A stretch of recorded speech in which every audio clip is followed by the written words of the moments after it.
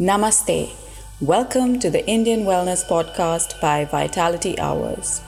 Here we talk about all things wellness from the great Indian sciences, Ayurveda and astrology to natural beauty, alternate medicine, holistic healing, and a whole lot more. Join Carol and me, Nadia, as we explore the best tools and practices that ensure you look good, live better, and feel great. Namaste. Welcome to the Indian Wellness Podcast by Vitality Hours. 5 things that cured my eczema with Carol Singh. Carol is not only the co-partner at Vitality Hours, but also the co-founder of ANTIDOTE, India's first functional beverage and detox brand. And today we're going to be in conversation with her. She is a certified Ayurvedic wellness consultant, and prior to ANTIDOTE, as a journalist, her erratic and stressful urban work culture left her body depleted, and her personal battle began with autoimmune conditions, including eczema. Today we're going to discuss with her what actually helped her cure her eczema naturally. Hi, Carol. Hi, Nadia. Okay, Carol, when it comes to eczema, a lot of people have experienced eczema at some point in their life. For some, it's been like a little itch or a rash or an allergic reaction to something they perhaps ate which did not agree with them. And for some others, like yourself, it's been a chronic condition. Tell me, are there different levels and types of eczema, and the causes for eczema? Does it vary from person to person? So yes, absolutely. There are certain things that are kind of common. I mean, the common thing that we all know is that it's an autoimmune condition, right? Mm-hmm. It's a manifestation of chronic inflammation in the body and your immune system not doing the job that it needs to be doing well enough. But in Ayurveda, it is eczema, or it's called vichachika in Ayurveda. It's supposed to be a vitiation of the pitta dosha, and it's essentially related to your digestive health and your stomach and your gut in particular. Mm-hmm. And in functional medicine today, and in all these modern studies, what we've learned is that most autoimmune conditions are actually birthed in the gut. Mm-hmm. It essentially all boils down to having better gut health and a better gut microbiome.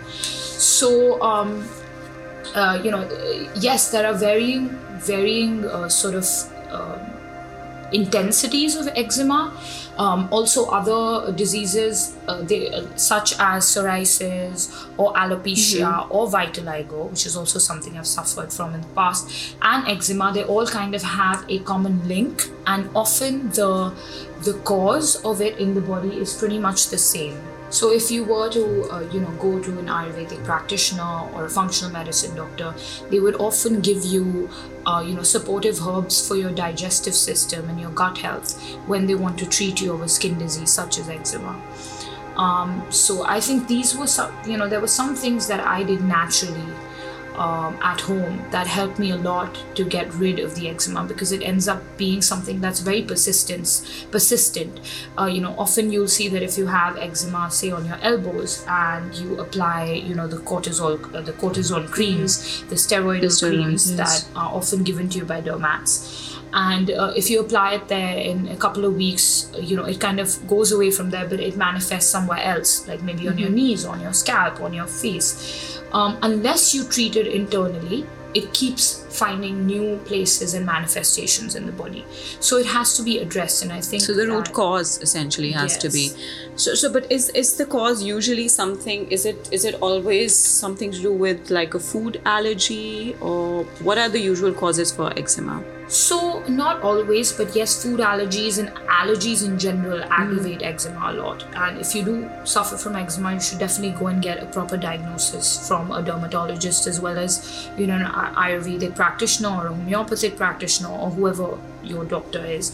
But in my experience, yes, food allergies have a big bearing on eczema. So I have a gluten intolerance, and so every time I consume more refined flour, or I consume bread, or I consume beer, mm-hmm. or like immediately I start getting an itch at the area that I usually have eczema at. So essentially, if you don't have your food allergies checked out, or certain people are allergic to pollen or allergic to whatever it is, things in the air, environmental factors as exactly. So you should try to get that tested, because that also could be an aggravation of the condition. Okay, great. Also, a lot of, you see a lot of really small children, so infants that are born with eczema, or they have it in the first few months of their life. Does that have a bearing on what would happen to them later in life? Does that just make them susceptible to eczema? Because childhood eczema, that's the same as getting eczema later in life.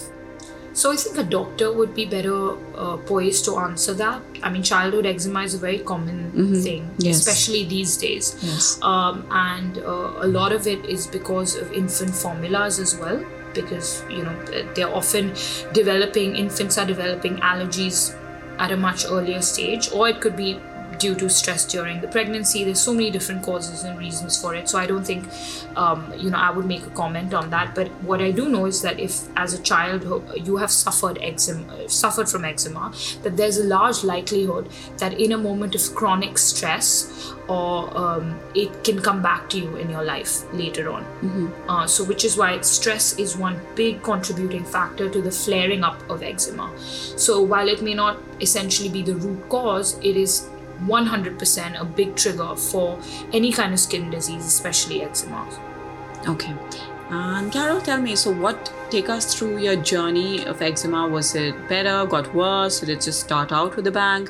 Tell us a little bit as to for how long you had it. So I've had eczema for a long time. It used to come on my eyelids, but it was very mild, and like a lot of people, I never paid too much mind to it. It used to come and go, and it didn't really affect my life too much, so I didn't bother with it. I then developed vitiligo, and that's when I really got into natural therapies, as we know, and soon after we launched ANTIDOTE, and then we've been in this space for the last almost 10 years. Yes. And then of late, recently during lockdown, etc., I started developing it on my scalp area. So, I started researching more on it, and I went to my homeopathic doctor. I consulted with my Ayurvedic practitioner. In fact, I also went for panchakarma, which is usually... Did that help?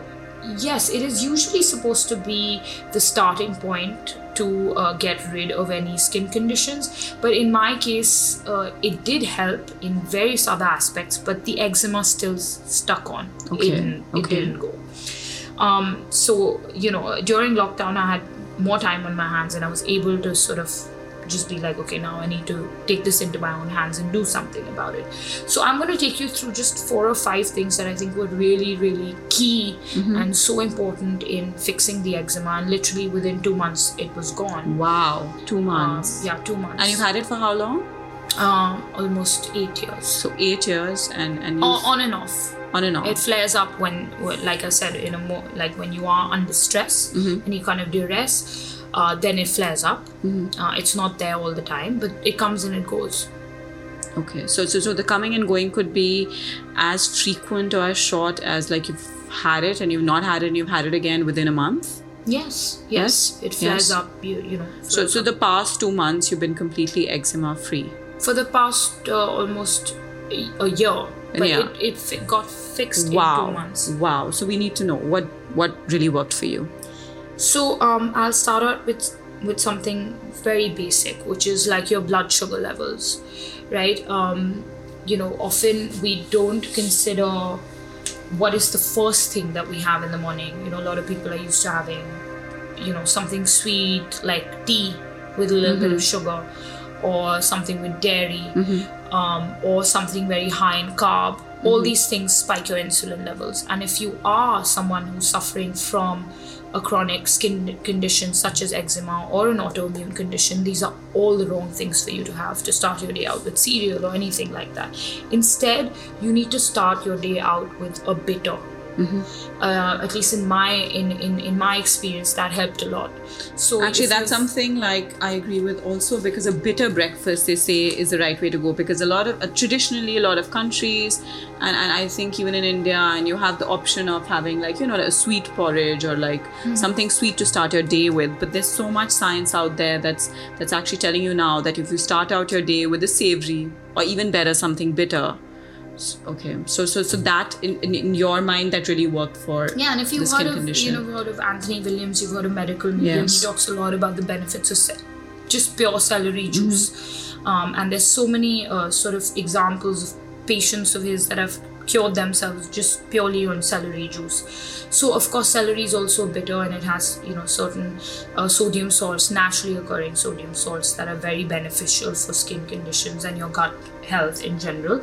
But when I basically say bitters, I'm not saying that you consume an entire breakfast of bitters, but to have one thing in the morning that stabilizes your blood sugar levels, and you are looking at purifying your blood, because that's one of the causes of a skin disease, right?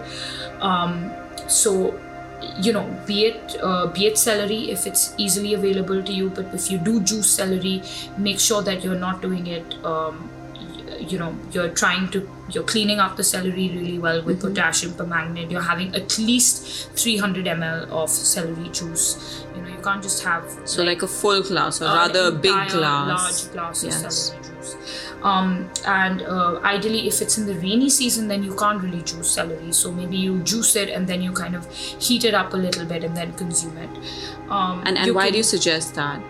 In the monsoon, consuming raw salads and raw vegetable juices, etc., especially first thing in the morning, when you already have some sort of gut impairment or inflammation in the gut, is not advisable.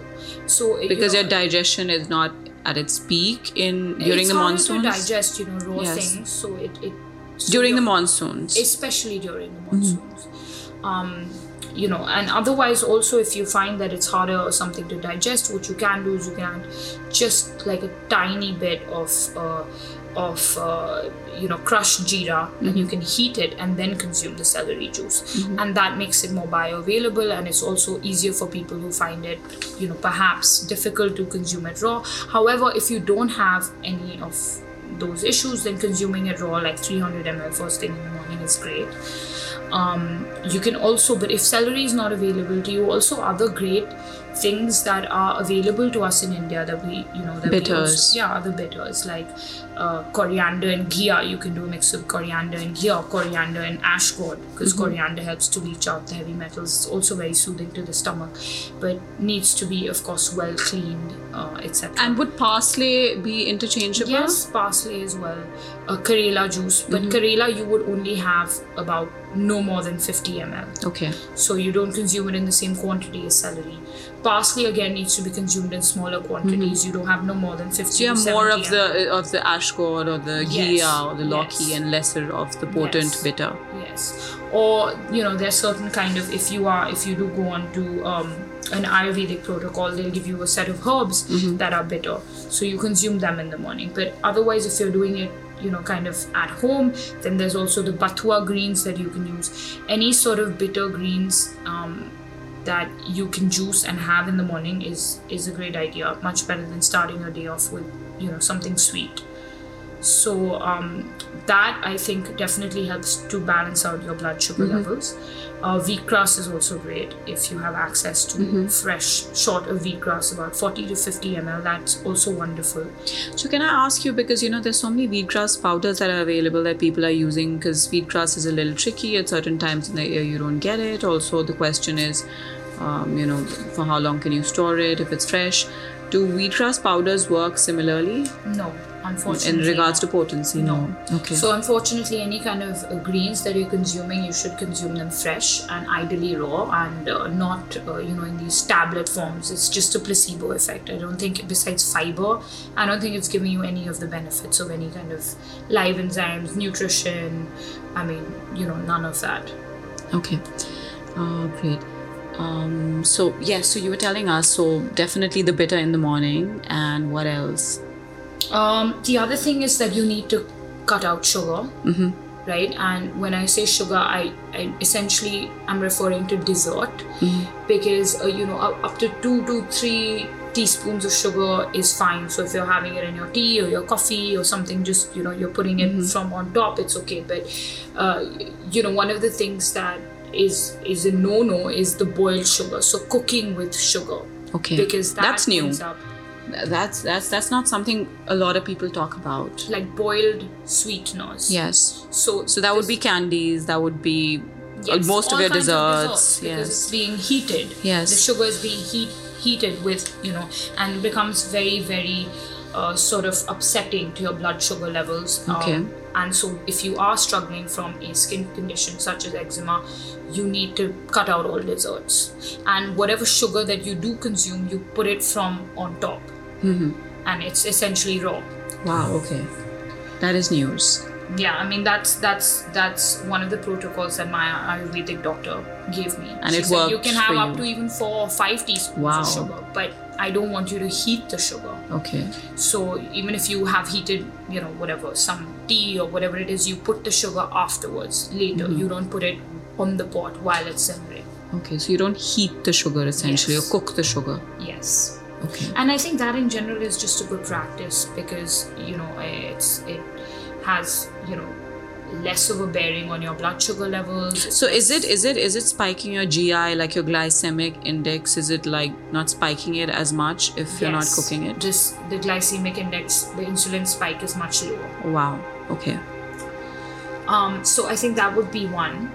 The second thing that I did was I used to apply neem and curd. It was like blended together and like a lap on the affected areas. Now, I just read it somewhere and I started applying it just to see how it would help. And I tried so many things before that, but trust me, this was an absolute game changer. Because the neem, it's so strong that even when you sweat later from if you've applied it once, you apply it once a week on the affected area. And even if you continue to sweat for days on end, you'll be able to smell that neem. Wow. That's how sort of potent it is. And it really, really sort of soothes and cleans out the area. So as a stopgap till you figure out internally what's going on, and that will take a couple of weeks, right? Suddenly if your body's in a state of inflammation, it's not going to reverse itself in a matter of hours or days or minutes, right? So this I thought was very, very beneficial to help kind of just calm the flare up down while I was bringing in all these other changes into my diet and lifestyle. So I was able to sort of go about my day-to-day life without having to itch everywhere and all of that. So neem, so you can just get fresh neem leaves, and not the neem golies, just neem leaves. The smaller the leaves, the more bitter they are and the more effective they are. And then neem trees everywhere. Yes, in India, neem is so popular. To like my neighbor had a neem tree, so I would just go collect it in the morning and blend it with half a cup of curd. So you're saying once a week?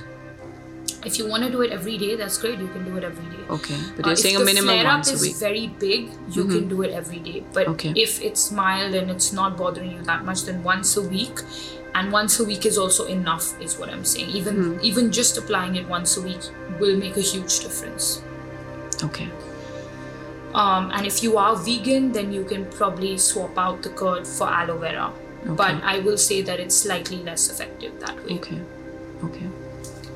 Just going back one time to, our conversation on bitters, I'd also like to put out 2 more things that you can consume if you're in the monsoon season or if you're unable to juice the greens.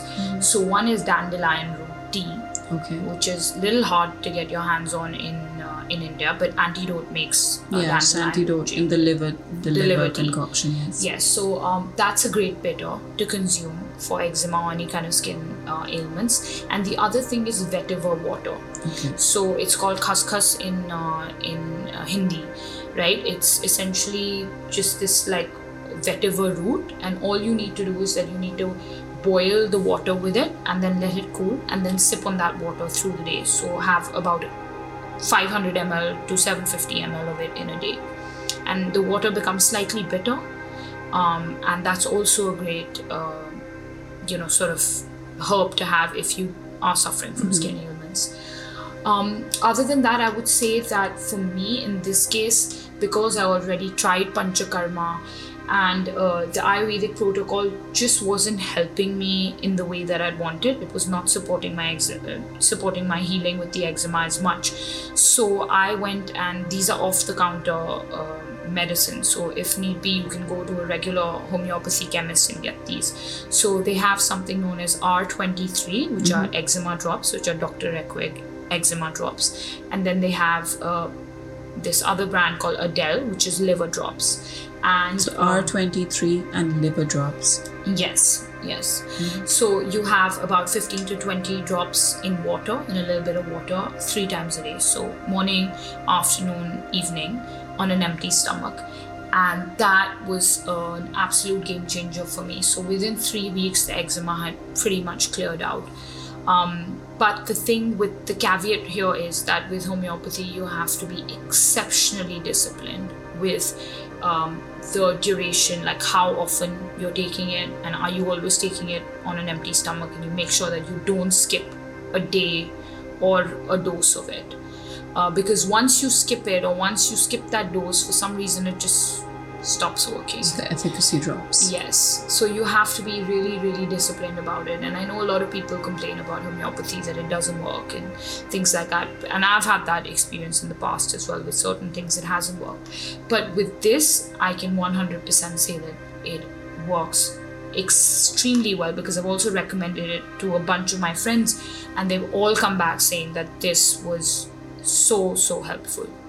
Okay, great. Wow. And what's the last cure that you kind of the last one I would say recommend is as well? quercetin supplement. Okay. It's a natural supplement. It's an antioxidant and it's an anti-inflammatory. And what it helps to do is it acts as a natural antihistamine in the body. So if your body is in a state of an allergic reaction, then quercetin helps to calm down that reaction. You can say it's kind of like a natural, more sustainable alternative to an Allegra. Okay. And I was having that 500 mg twice a day for only about 4 to 6 weeks, and then I discontinued it. But just in that little dosage, and you can cycle it out to so that up really to 12 helped you weeks. while you were doing everything else that we've spoken about. Yes, it does. It does help. And this, in the period of 60 days, kind of completely nipped the eczema. Yes. And the other thing that I would say, that if you really do want the eczema to stay at bay, you have to find some kind of practice that is going to help you cope with stress better. So be it a meditation practice, be it breath work, be it some kind of yoga, be it whatever it is, some mantra chanting, sound healing, whatever it is that works for you, you need to find that coping mechanism. Because if your body is predisposed to skin conditions, and you do have some sort of like a weaker gut, or you generally have a predisposition to such conditions, then you have to make sure that you're not under chronic stress, right? That you try to avoid that as much as possible. So I think in today's day and age, I would say that to about anyone, that you need to find coping mechanisms with stress, because it's natural. We do have a lot more stress in our lives today than perhaps I think just the environment, everything, the lives that we lead are very stressful, especially in the cities. Yeah. So I think anyone from an urban, from a modern urban landscape needs to sort of find a coping mechanism there. For me, I tried Kundalini Yoga, and it helped me a great deal. So Kundalini Yoga is essentially breath work, mantra chants, some pranayama, and dynamic movement. So whatever it is that helps you. But so that one mindful activity that really brings your stress down, like that stress buster. And needs to be activity. done daily. The thing with that is there's no cheat code. It's not like I'm going to do it 3 times a week. So if has you're to a be meditator daily. 3 times a week, it's not going to have the benefit that you want or expect out of it.